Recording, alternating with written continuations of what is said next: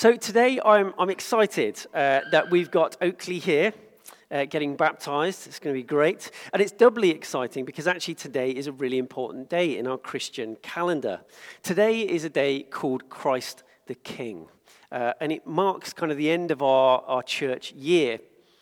Now, Jesus has got many titles, and one of them is the King of Kings. And so today we remember Jesus as our King. And this got me thinking, what does baptism have to do with Jesus being our King? And as it turns out, quite a lot. One of the central threads running throughout the whole of the Bible is the kingdom thread. The kingdom thread, with the kingdom of heaven, which isn't a place, it's not just where you go, where you die, but it's what the world looks like when God is fully in charge and people are fully obedient to God's will.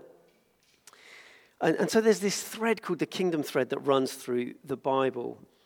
And the kingdom is in opposition to the way that the world is. And we can see the mess, can't we, at the moment with everything going on in the Middle East and Ukraine and everything. And as we read the Bible, the question that is posed to us, sometimes really obviously and sometimes in more subtle kind of underlying ways, is which kingdom do we want to be part of? Which kingdom do we want to be part of? And which king has our allegiance, more importantly? Because in the Bible, there's no grey areas when it comes to this. Our allegiance is either to Jesus or we reject him and choose the world. And baptism is an act of publicly declaring our allegiance. But for now, a seemingly quite random question. Has anyone ever been to one of those falconry displays? Anyone been to one of those falconry displays? You know the ones I mean. So you go to like Warwick Castle in the summer, and you get those. Yeah, it's like school. You can put your hand up. It's good. Those things they have like a Warwick Castle and things like that. And you know what they do? They always start off, don't they, with like the least impressive birds, and then they kind of gradually like build up into something that's more and more kind of impressive. And they're always run by somebody, aren't they? This kind of the guy with a death wish who's got the leather glove, holding pieces of meat, waiting for things to kind of dive bomb him. But these displays are always amazing because you get to see these incredible creatures that you wouldn't normally get to see. And as I say, they always start with the small things and work towards the more impressive. And at the end, they bring out, the bald eagles and they bring out the condors and the massive things. The powerful, the impressive, the elegant, the strong birds with 2-inch talons that can kind of kill a squirrel from 100 yards away just by looking at it. Now, what on earth has this got to do with kingdoms, allegiances, and baptism? Well, when a new Caesar was enthroned, and you've got to remember the Middle East at the time when Jesus was around was a time where the Roman Empire was all around and kind of covering and oppressing these people. And when a new Caesar was enthroned, there were these priestly people called augurs. I don't know if you've got a picture of one up there. Possibly, yeah. So this is an augur with a sacred chicken. Apparently that's a thing. There were these particular priests called augurs. And basically what they would do is they would look at birds. They'd look at sacred chickens and they'd look at other animals and the way that they fly and the way that they peck. And from this, they would kind of make assessments of how good the new king was going to be. Okay, it's a bit like kind of doing a horoscope and working out whether Rishi Sunak's going to be any good at his job or not. It's that kind of thing. But there was a lot of kind of weight placed on this. People really kind of believed the words of augurs. And so there's a thing called augury happened, where people looked at the birds and worked out what the next Caesar was going to be like. And because this was such a big part of Roman culture, Caesars often wanted to be associated with a particular kind of bird, their favorite bird. And there's one historian that wrote this. He said, of the birds known to us, the eagle is the most honorable and also the strongest. The eagle became the bird of emperors.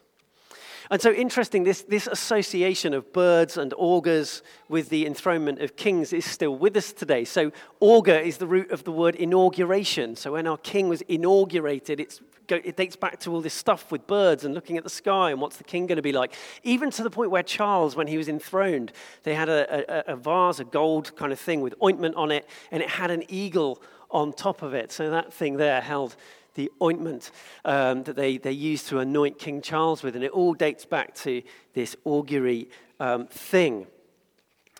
But Jesus was baptized. Jesus was baptized, not when he was your age, but Jesus was baptized when he was about 30.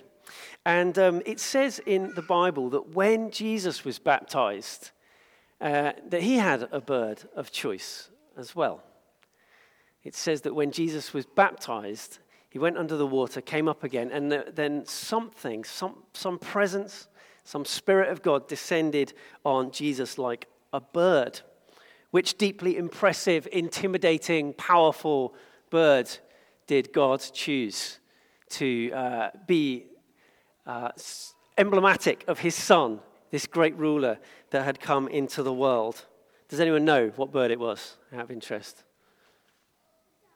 A dove. It was a dove. Does anyone know the difference between a dove and a pigeon, by the way?